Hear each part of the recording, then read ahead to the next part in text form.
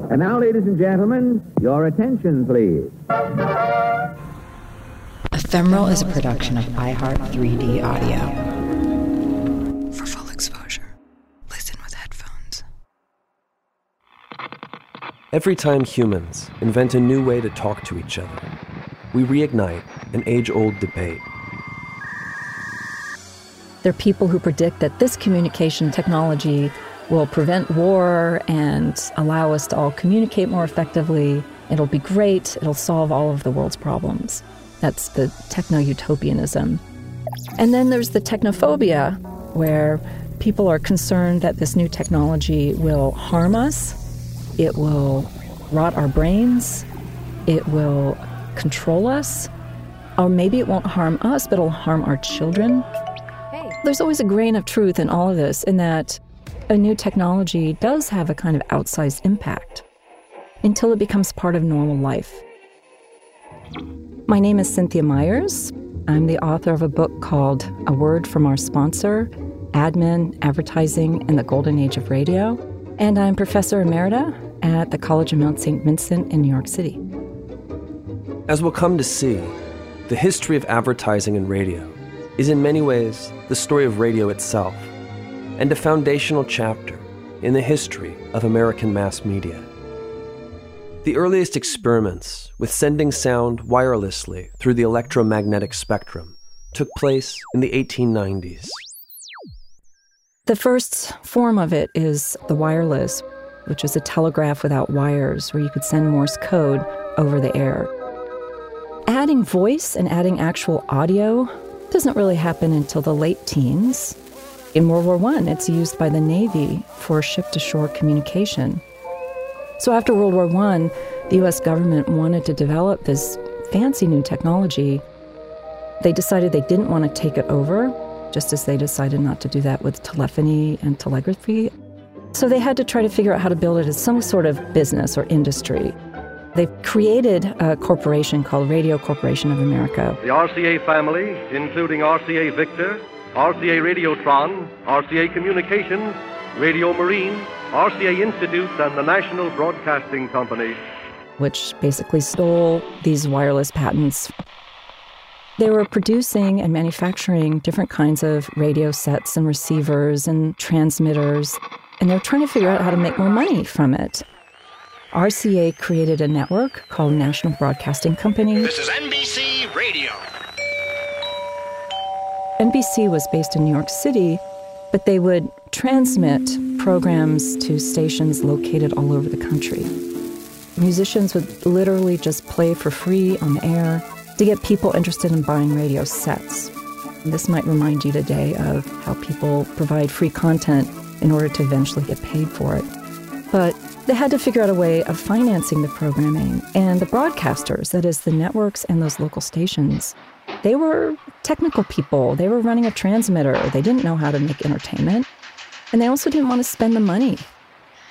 They wanted to rent airtime, to charge somebody, $50 for 15 minutes on their transmitter.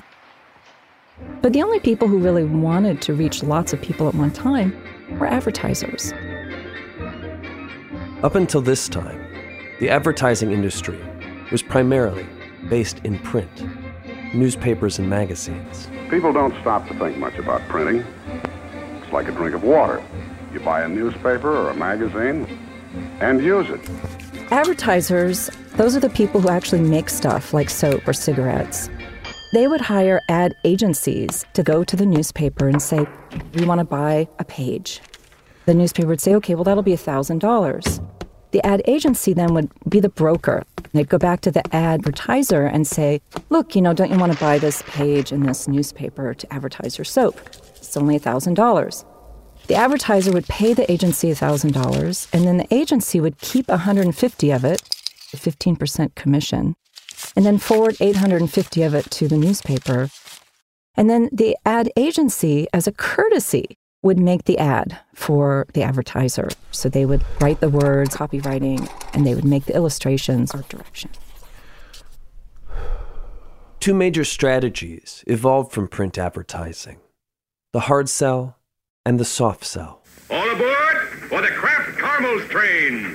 hard sell advertising. It was all about the product and product information. Kraft caramels in bags, pocket-sized bars, and at candy counters everywhere. And tended to be very repetitive and hyperbolic. Choo choo choo choo choo choo choo choo choo choo choo choo choo Kraft caramels, choo Kraft caramels, choo Kraft caramels, choo Kraft caramels. You had to give lots of reasons why to a consumer to buy the product. True caramel flavor you get only from pure sugar, with all of the minerals, all of the protein of good fresh milk. Buttery smooth. You would say, look, here's your problem. You have dirty laundry. Here's the solution. It's Rinso laundry soap. Well, why do you want to buy Rinso instead of another laundry soap? Well, because Rinso lifts the dirt up. Rinso doesn't redden your hands. Rinso doesn't damage your clothing. Rinso produces lots of suds. Rinso is priced really well. Rinso New. It's an amazing fact. So print advertising in the 1920s was full of a lot of words, like paragraphs and paragraphs. The idea was that if you provided enough reasons why to buy, one of them would convince the consumer. Mighty Putty is not a glue, but a super-powered epoxy. Mold to any shape and applied directly to most any surface for an everlasting bond. Drills, bolts, and screws can ruin your projects. With Mighty Putty, you just cut, activate, and apply. Here's something you can't do with glue. Mighty Putty seals leaks instantly. It has the strength to pull this fully loaded 80,000-pound tractor trailer. Now that's the power of Mighty Putty. A counter strategy was what we now call the soft sell. Instead of talking about the product, they appealed to people's emotions.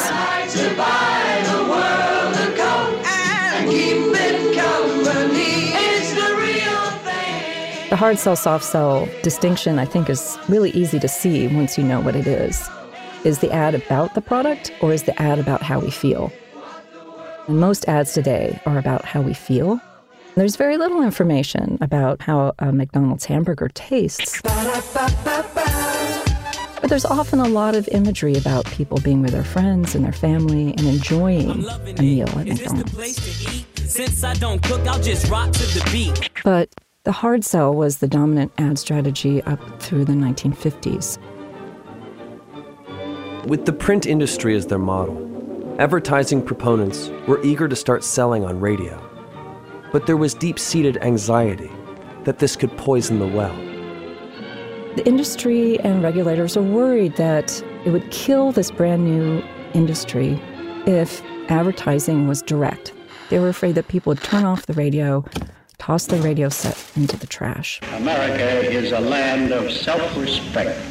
People like Herbert Hoover, who was Secretary of State in the 1920s, suggested that radio only be an indirect advertising medium, sort of like a public relations effort. So an advertiser would buy a half an hour of time, and the only advertising was in the name of the show. So you have the Ever-Ready Hour. Fresh batteries last long. Get fresh dated Ever-Ready batteries for your flashlight. Or the Clico Club Eskimos. The idea was that a listener would hear the musical show and feel very positively towards this company for providing them with free entertainment. The music that these advertisers chose to put on the air had to fit in with their brand. Clico Club was a ginger ale company.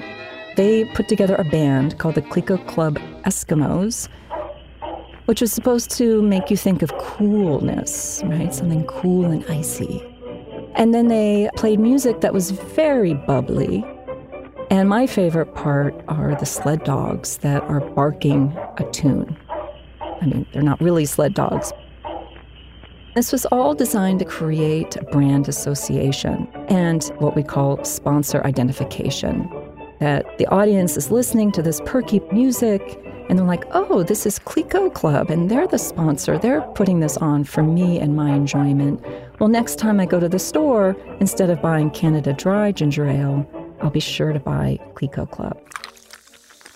The program was the ad. The program was the brand image. There weren't commercials in the sense that we understand them today.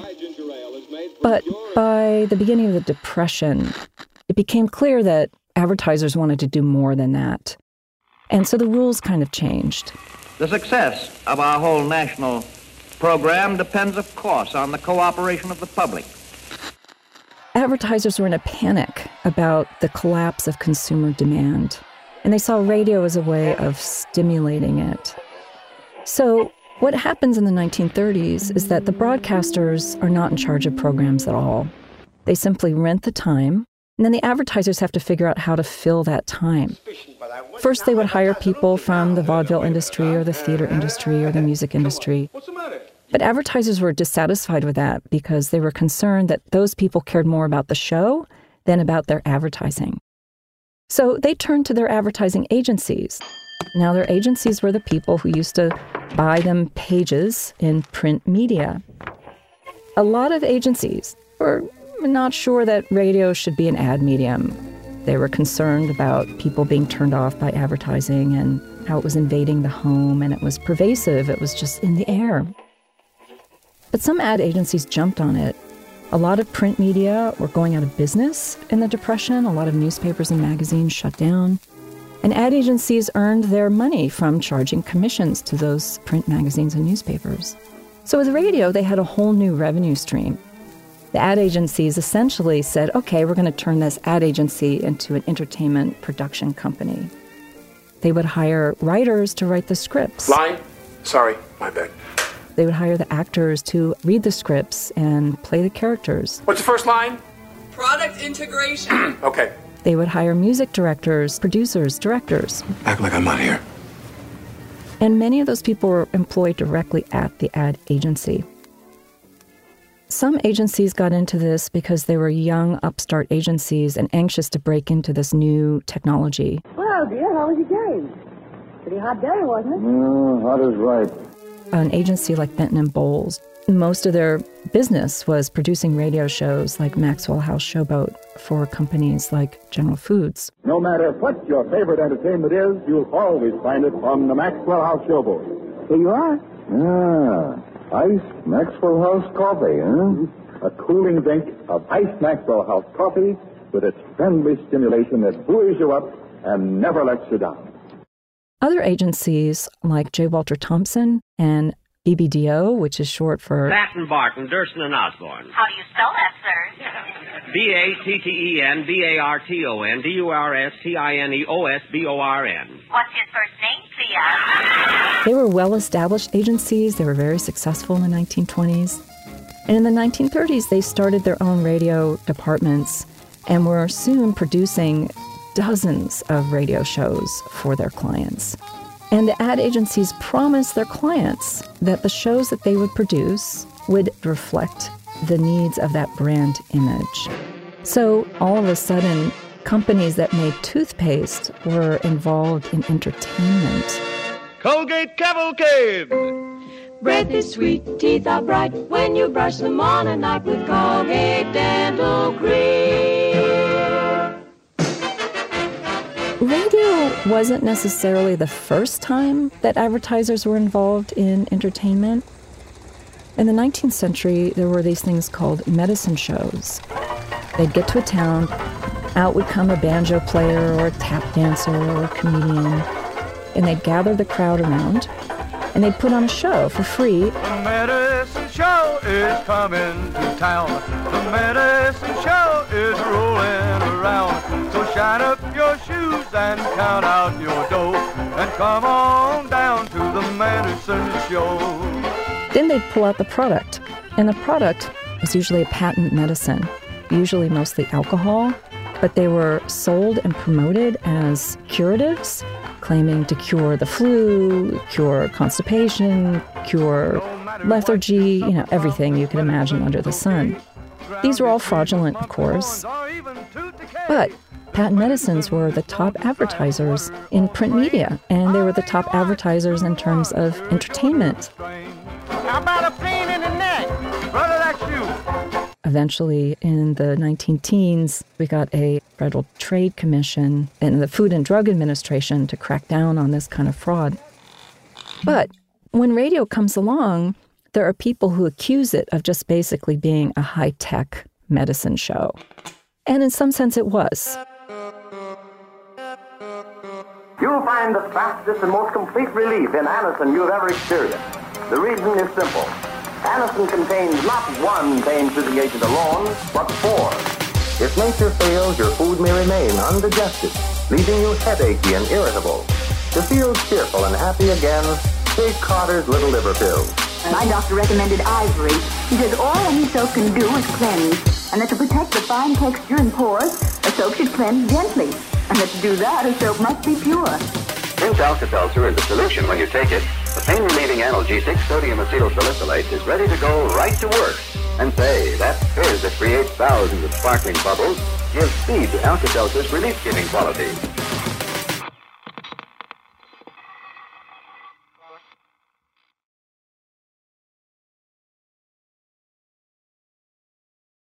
I'm just trying to find out how I can improve the program. I can tear off some jive. Now, wait a minute, everybody. This may be trouble. Come in. You want an opinion? You heard the program? Yes. And? It's too slow. You mean? Speed it up. I should. That's it. Bang, bang, bang. Goodbye. He must be in a fast business. I make Minute Rub. So long. Minute Rub. Okay, the sponsor wants speed. That's what he's going to get. Now, on your toes, everybody. We'll start the program over. Take it away, Pete. iPana, Sal, present. And here he is. Thank you, and here she is. Hello? Well, you can't get it any faster than that.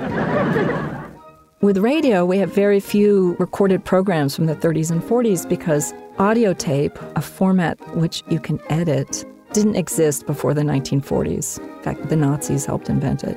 And the networks disallowed recordings of any kind during their network broadcasts. Everything had to be live, every single thing. The sound effects, the music, the acting. And that was because the networks wanted to make sure the affiliates, all those local radio stations, didn't just go out and buy some recorded programs and not use the networks at all. So when advertisers first started getting into radio, some of them were concerned that it was too ephemeral, that the words that came over the radio set would come and go so quickly that the audience wouldn't catch it. So they did things like they repeated their brand name over and over. Ladies and gentlemen, this is the new Fitch bandwagon, brought to you by the F.W. Fitch Company, makers of Fitch's Ideal Hair Tonic and Fitch's Dandruff Remover Shampoo. They spelled out their brand name. C-R-E-S-T-A, B-L-A-N-C-A, Cresta Blanca, Cresta Blanca. So with print, you had the advertisement on a piece of paper, you could look at it again, you could reread it, you could give it to somebody else. And they were really worried that this kind of ephemerality would make radio advertising less effective. But proponents would argue that ephemerality wasn't a problem because radio used the voice. The idea rides on the speaker's voice and his words, on how these words are articulated and pronounced and used in language. And the voice was a much more effective vehicle for the advertising message than that dry, impersonal, voiceless print on the page. Radio announcers usually were like the MC of the show. Sloan's Liniment, your faithful friend when muscles ache and pain, presents Gangbusters. They would open the show, they'd introduce the show, they'd introduce the characters, sometimes they would give the backstory. Now we present once again Mary Noble, Backstage Wife, the story of a little Iowa girl who married one of America's most handsome actors, Larry Noble, matinee idol of a million other women. The story of what it means to be the wife of a famous star. And they would also often make the announcement, the word from our sponsor. Good advice, officer. It always pays to strike the happy medium, even in the laxative you take. That's why more and more people are using X-Lax. And those announcers then became really important because they were embodying the brand. No matter what your favorite entertainment is, you'll always find it on the Maxwell House Showboat. Your ticket of admission, as always, just your loyalty to Maxwell House Coffee. The other reason they thought it would be powerful was because people were receiving these messages in the comforts of their home. And so they're going to be more receptive, more vulnerable, we might say today, to this disembodied voice coming directly into the private, emotional center of American lives. Let's see how the broadcast gets from the studio to your home. These ideas that radio was a particularly powerful medium also meant that regulators are very worried about it. Of course, you don't hear the real sounds over your home radio. What you hear is a translation of the sound. The Nazis in the 1930s were using radio as a propaganda machine, and a lot of people were convinced that radio had converted a large part of the German population to the Nazi cause. And so there was a lot of concern that radio was too powerful a medium, and we had to be really careful that it wasn't abused. Radio waves from many programs are being picked up by your radio all the time. More often, the networks were more concerned that advertisers would offend audiences, and then the listeners would turn off the network or turn off the radio altogether. NBC had a department called the Continuity Acceptance Department, and it was essentially a censoring process. They would read the scripts in advance of the broadcast and try to censor anything that they thought would offend an audience. They called it red ears. Were your ears burning, baby? So there's this very strong sense that in order to serve the public interest with this commercially sponsored programming, everything that went out had to appeal to all ages.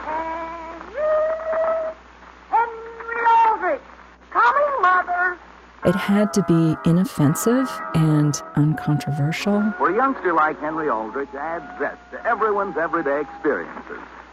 The scene opens in the Aldrich living room. And would not cross a line into anything that resembled propaganda. Now, we have this thing in the Constitution called the First Amendment. The federal government is not supposed to impose prior restraint on the press, that is the news media. They can't make a rule saying you can't cover this topic.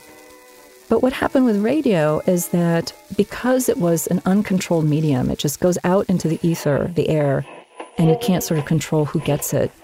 Regulators decided that radio did not have full First Amendment protection. Radio stations had to serve the public interest. And that meant that they couldn't just broadcast anything they wanted. So a radio station could not broadcast pornography or even indecency, that is, bad words. They could get in trouble with the Federal Communications Commission and lose their license. And their license is essentially access to a certain part of the electromagnetic spectrum.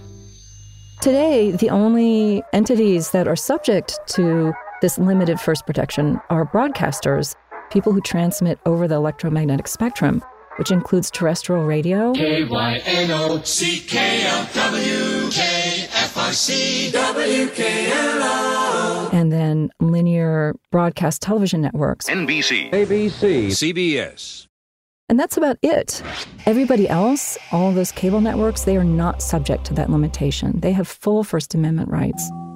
And today, of course, the internet is not at all subject to limited First Amendment protection. Two dominant networks, both of which survive today, emerged in 1920s radio, with fundamental differences between them. NBC was a subsidiary of the Radio Corporation of America. Which kind of music do you like? And it was essentially a loss leader designed to just keep the industry moving ahead. You name it, RCA Victor's got it.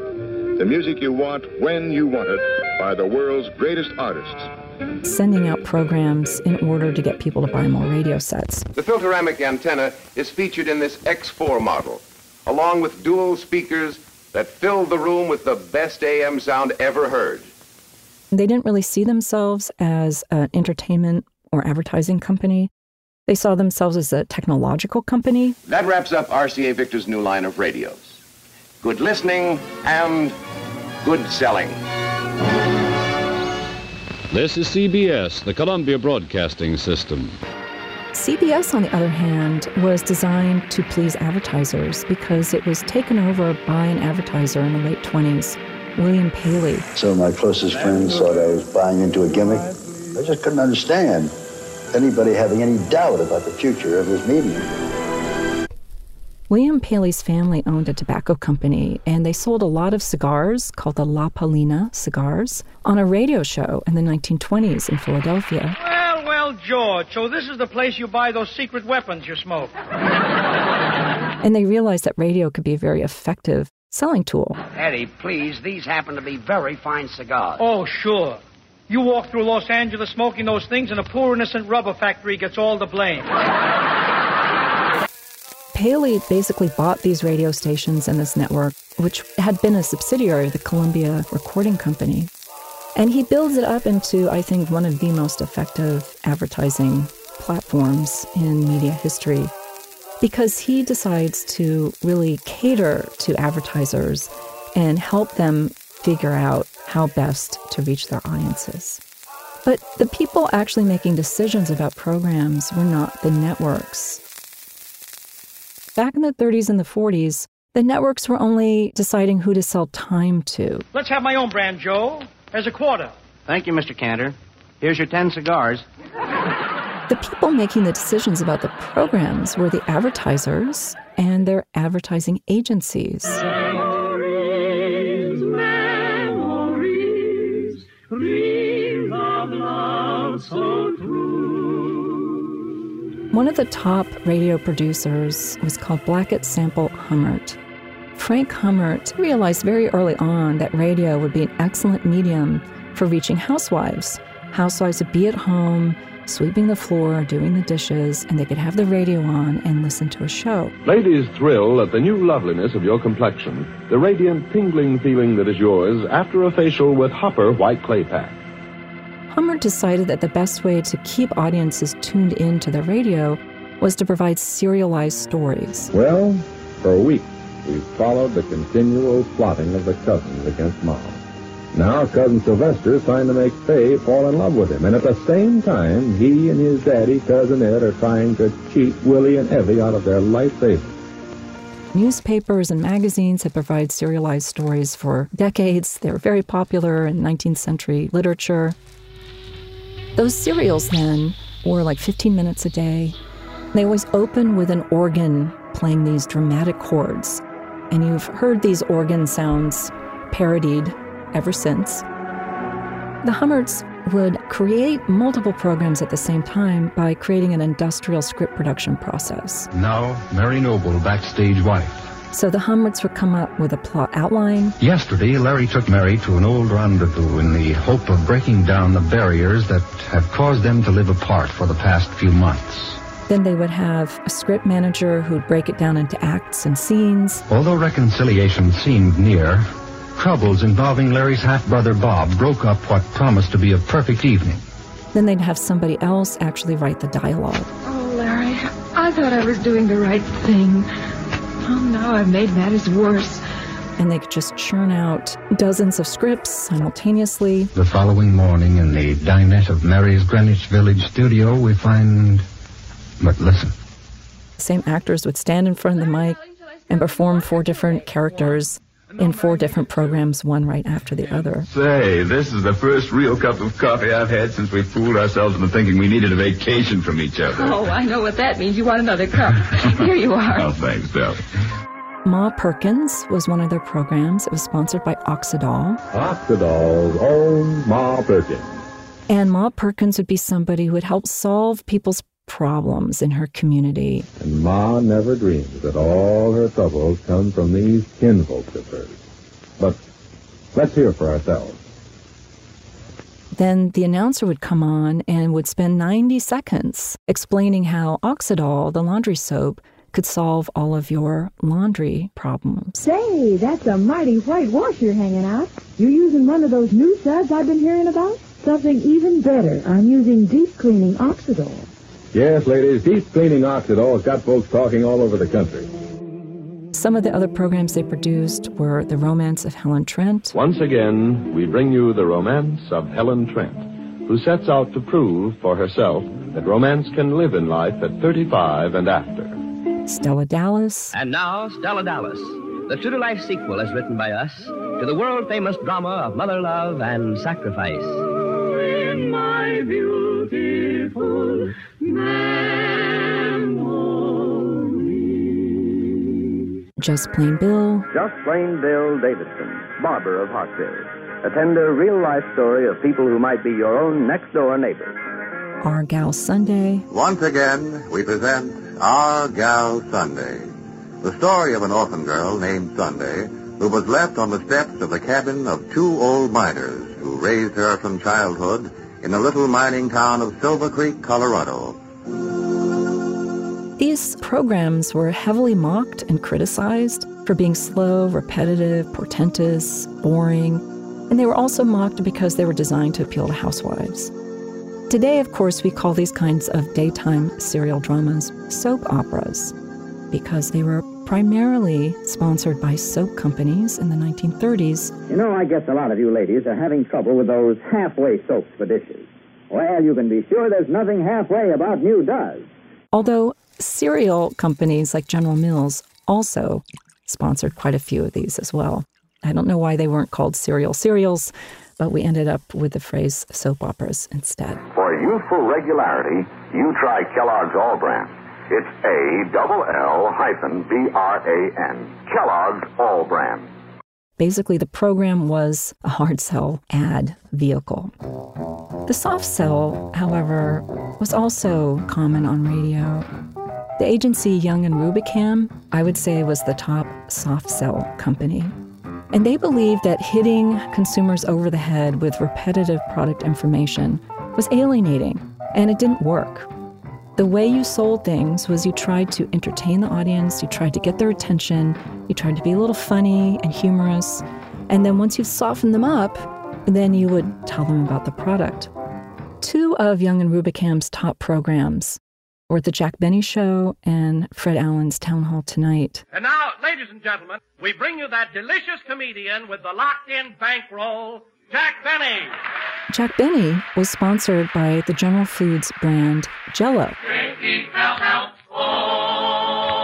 The Jell-O program, presented by Jell-O and Jell-O Pudding, starring Jack Benny, with Mary Livingston, Phil Harris, Dennis Day, Rochester, and yours truly, Don Wilson. Jack Benny was a comedian out of vaudeville. Thank you. Jell-O again. This is Jack Benny, Jell-Oing again for the last time. Next season, it'll be Grape Nuts Flakes. They would interweave the Jell-O brand into jokes and scenes. Why don't you all go down to your little old neighborhood grocery store and say, sure and begorra, it's a package of Jell-O I'm a-wanting. And then the announcer would give announcements about Jell-O. It was more than 40 years ago, friends, that the first package of Jell-O was handed across a counter, carried home, and served to a delighted family. An hour of smiles with Fred Allen, folks. 3,600 seconds of fun and music. Fred Allen was another comedian who came out of vaudeville. That lovable buffoon, that man-about clown. What is your name again, Bud? Well, you know me. I was on the program last year. One of my favorite ways that he made fun of advertising was he and his announcer, Harry Von Zell, had a dialogue once in which they could not remember the name of their sponsoring brand. Don't ever neglect the cold. At the very first sign of a cold, get after it immediately with the faster help of sparkling, what's the name? Fred Allen, remember? No. The name of what it is that helps fight colds faster. It slips my mind. Well, it'll come to you. Go ahead, Harry. Well, yes, of course. Ladies and gentlemen, this famous product acts very quickly, yet it's exceptionally gentle. And since the progress of a cold is very fast, the greater speed of what it is I'm talking about is especially important in fighting your cold. And that's not all. The name will come to me in a minute. They're making fun of the fact that hard sell advertising agencies like the Hummerts would just repeat the brand name over and over and over again until you wanted to throw the radio out the window. Fred, you know what I'm talking about. Why, certainly, Harry. You're talking about America's outstanding saline laxative. That's it, Fred. And the name is? The name is, so many physicians recommend it. Yes, and it helps fight colds faster. But what is the name? Wait, Harry. There must be somebody around here who knows. If there is, will you please tell us confidentially? That's it, Sal Hepatica. Thank you, ladies and gentlemen. Thank you. Another one of my favorite examples is in a drama called The Gibsons, sponsored by Procter & Gamble's Ivory Soap. And now, before the overture to the second act of the Gibson family, let's step backstage and look in on Sally Gibson and Hilda, her maid, who is helping Sally change for the next scene. In this scene, the young lady of the house is instructing her maid about the best kind of soap to use. Help me, what's wrong with my face, Miss Sally? Those red blotches just won't go away. Soap, probably. What kind are you using? Some beauty soap, I suppose. Yes, Miss Sally. That one that promises radiant beauty, glamorous youth, irresistible loveliness.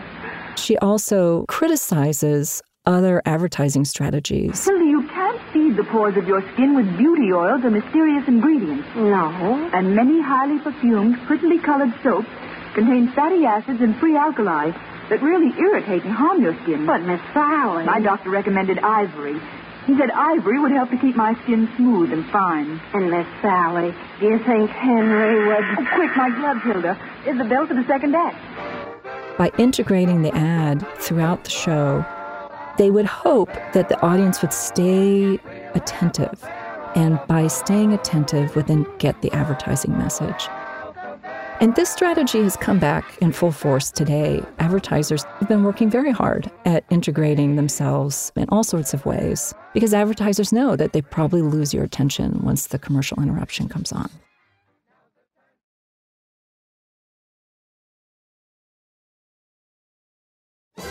One of the most obvious ways to sell your show, and in turn your product, is to put someone famous on the payroll. When the blue of the night. J. Walter Thompson was one of the top radio program producers of the time.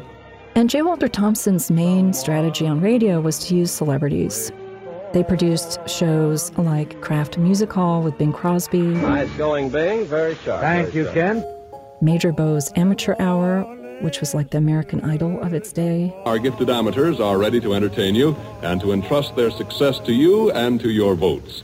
The Fleischmann's Yeast Hour with Rudy Vallee, who was a famous singer. My time is your time. Another version of it had Edgar Bergen and Charlie McCarthy. Edgar Bergen was a ventriloquist, and Charlie McCarthy was his dummy. I think we better do it now.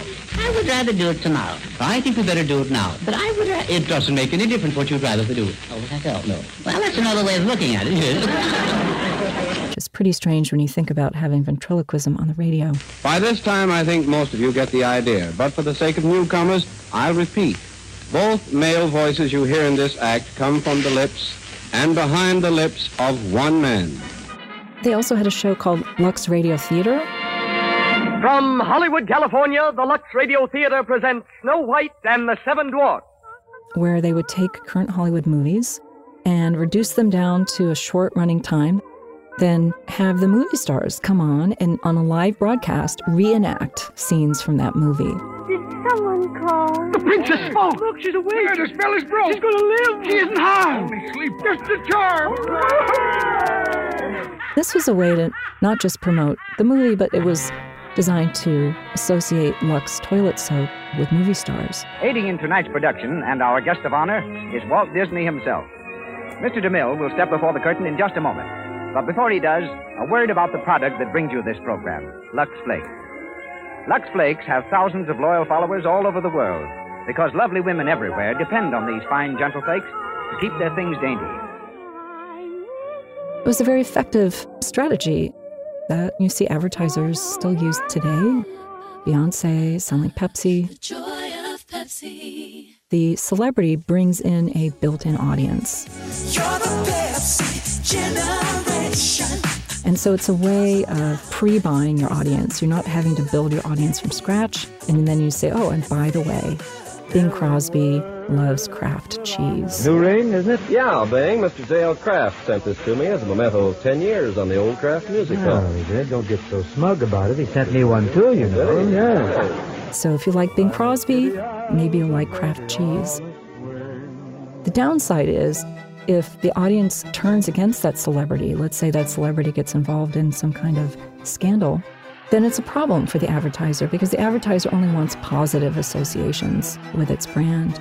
And this becomes a really big problem during the McCarthy era when advertisers begin blacklisting performers, fearful that housewives would stop buying Kraft cheese if they hired a communist actor. I get the impression that while you are quite an actor, I don't think you have any conception of the danger of the Communist Party. But by the 1940s, most radio shows were led by major stars because advertisers realized that big stars helped build big audiences. Yeah, when I first went into pictures, an actor was an actor. Well, what is an actor in Hollywood today? He's a straight man for a set of dishes. Another completely different strategy was institutional advertising. You're not trying to advertise a particular product. You're not trying to get somebody to buy your brand of soap. Instead, what you're advertising is your corporate image. You're trying to get people to think that your company is a good company. BBDO, Batten Barton, Durston and Osborne, was one of the top institutional advertising agencies. Companies hired BBDO to help improve their image among the public. And one way they did that was by sponsoring radio shows. Their clients included General Electric, The General Electric Theater, General Motors, General Motors on Safari. U.S. Steel, United States Steel, the industrial family that serves the nation, presents The Hour of Mystery.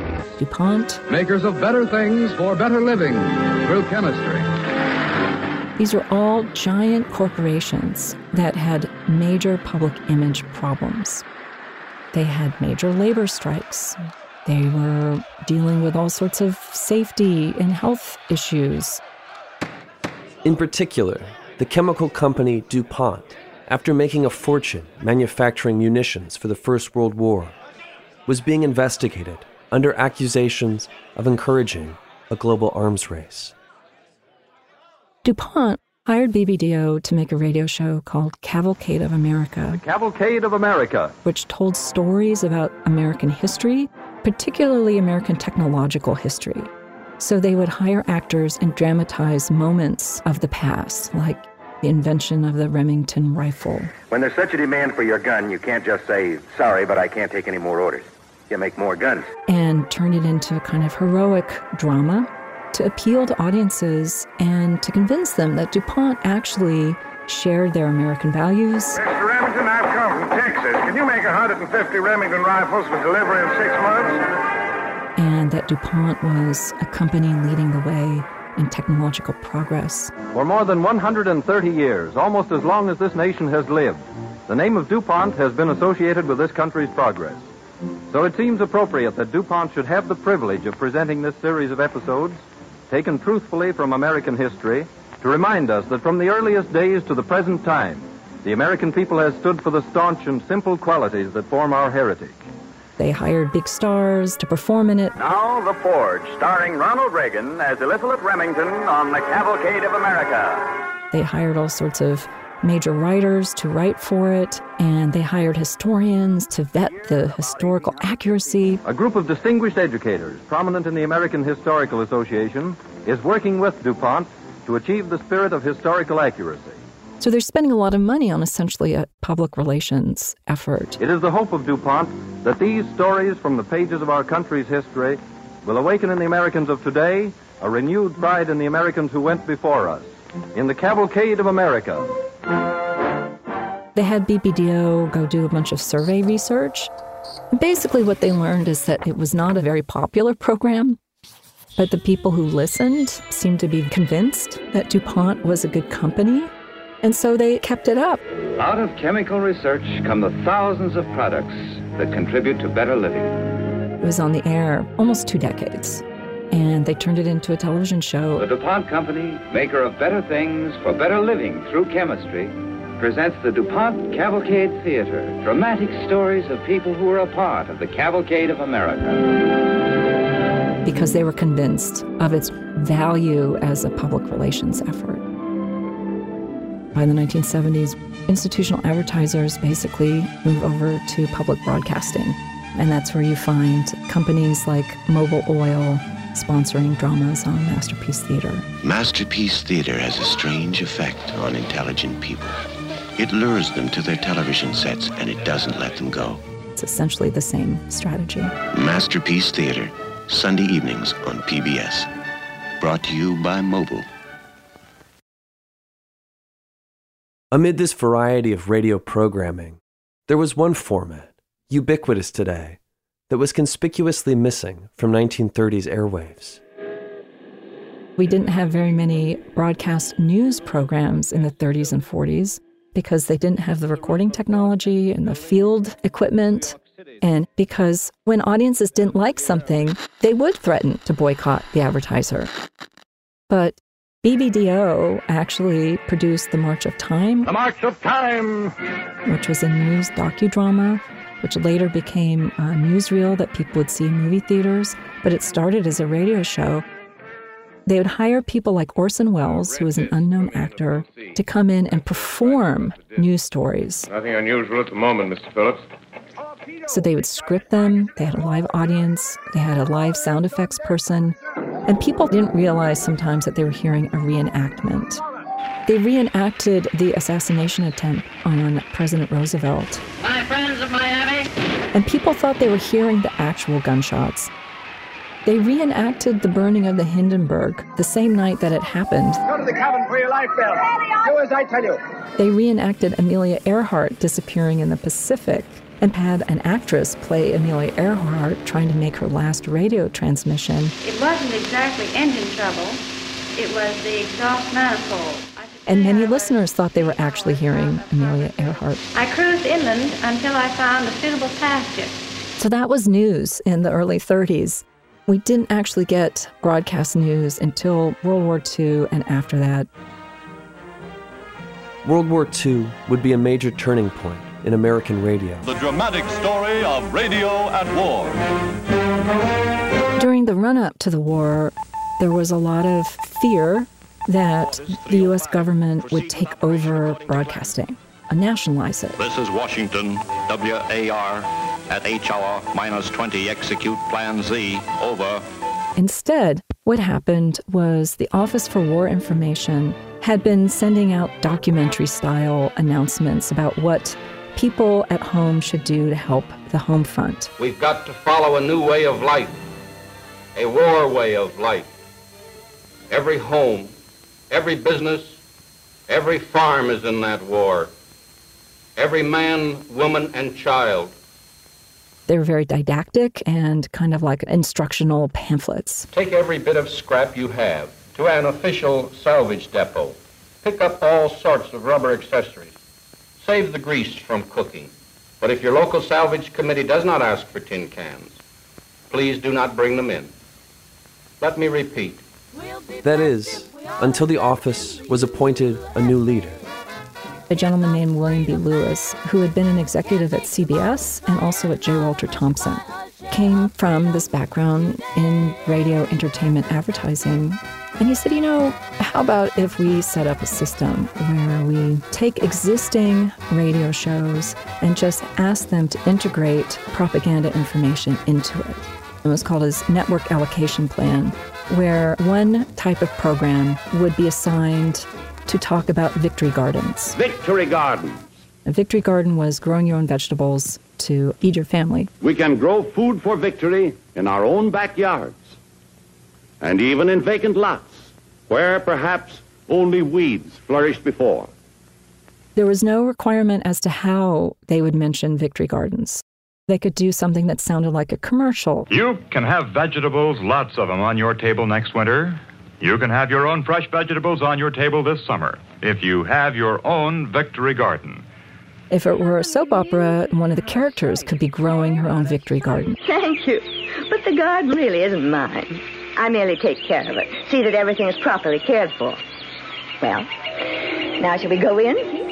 In musical variety shows, they could sing a song about victory gardens. They're working in the old hometown. Working in the old home. In comedy shows, they could tell jokes about victory gardens. Roses are red, violets are blue. I know violets are blue because I seen her hanging them out in a line the other day. It didn't matter as long as victory gardens were mentioned during the program. And then the next week, they would be given the assignment to talk about how to buy war bonds. Look, will you do something for me? What's that? Take this money and buy war bonds in my name. When I come back after the war, I can use it. Besides, I can't think of a better Christmas present for Uncle Sam. Or how to recycle rubber tires. The greatest name in rubber, Goodyear, invites you to meet America's greatest Western star, Roy Rogers.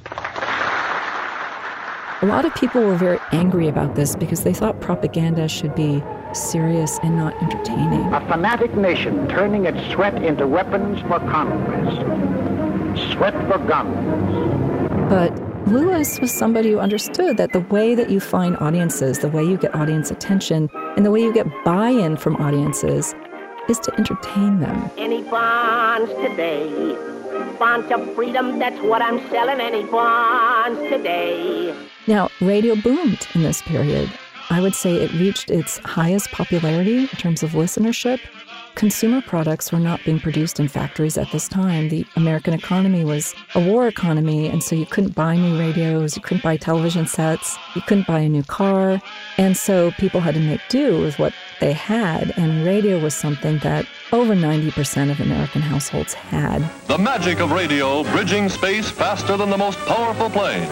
So radio was the dominant medium, and the end of World War II was its high water mark before it lost out to television. For a look at the early television industry, check out our episode on the Forgotten Network. It's called Dumont. Life has more to it, you thrill when you view it through Lumon. Television takes quite a while to come into American homes. It's invented back in the 30s, but the Depression and the war interrupt its dissemination. When they start with television, they're carrying over the radio model with dramas like General Electric Theater. For General Electric, here is Ronald Reagan. Good evening, ladies and gentlemen. Armstrong Circle Theater. Makers of Armstrong's linoleum and Armstrong's plastic floors. U.S. Steel Hour. This is the United States Steel Hour. Variety shows like the Colgate Hour. Starring Dean Martin and Jerry Lewis. Texaco Star Theater. You'll find that Texaco's the finest friend your car has ever had. With Milton Berle. And now, ladies and gentlemen, here he is, Mr. Television himself, your Tuesday night Cinderella, Milton Berle. These were all shows that were live and single-sponsored. And initially, that's what everybody thought. That's what TV would be. It would be just sort of like radio, but with that little screen. But television, of course, cost 10 times as much to produce a show. You had to have lights, costumes. You had to have actors who learned their lines instead of reading a script in front of a mic. Television was too expensive for a single advertiser. So you'd buy a 60-second spot rather than a show. 50 million times a day, at home, at work, or on the way. There's nothing like a Coca-Cola, nothing like a Coke. By the 60s, you also have the networks finally realizing that they are media companies, they're not technology companies. The following program is brought to you in living color on NBC. And the entire industry has to realign. While broadcasters shifted to producing their own shows, agencies narrowed their focus to the ads themselves. Open a Budweiser and pour yourself the most inviting glass of beer you've ever tasted. Sure. Television commercials turn into elaborately produced, high-budget little mini movies that appear in between the scenes of a lot of anodyne kind of TV shows. The programs were designed to be this easygoing, flat backdrop. Christmas is a wonderful time of the year. I want Lassie to enjoy it, too. She will, dear. Essentially there to fill airtime so that an advertiser can sell something in between. Come alive. You're in the Pepsi generation. The ads have much higher budgets on a per-second basis.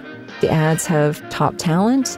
And so we have this period in the 60s and 70s and 80s where I would say that the ads become much better produced than the shows. You're in the Pepsi generation.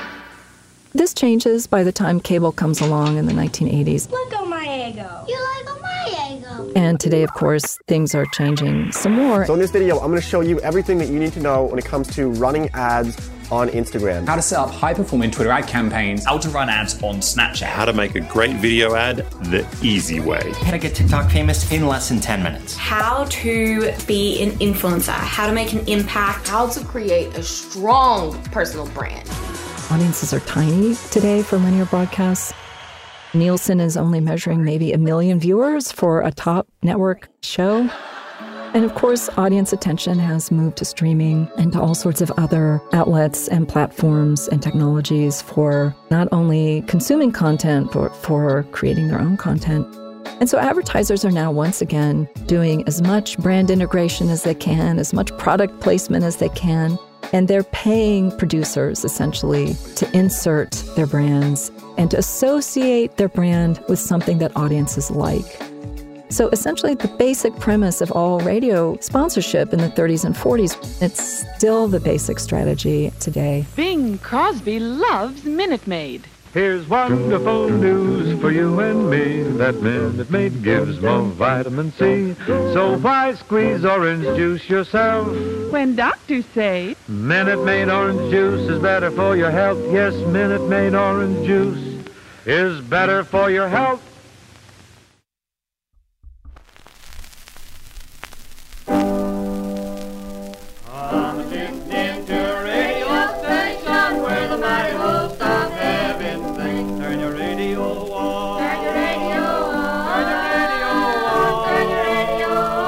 This episode of Ephemeral was written and assembled by Alex Williams, with producers Max Williams and Trevor Young. Cynthia B. Myers is the author of A Word from Our Sponsor, Ad Men, Advertising, and the Golden Age of Radio. Find it wherever books are sold, and find us on the World Wide Web at Ephemeral Show. For more podcasts from iHeartRadio, visit the iHeartRadio app, Apple Podcasts, or wherever you listen to your favorite shows. Take time to write and tell us that you're listening. And please ask others to listen too.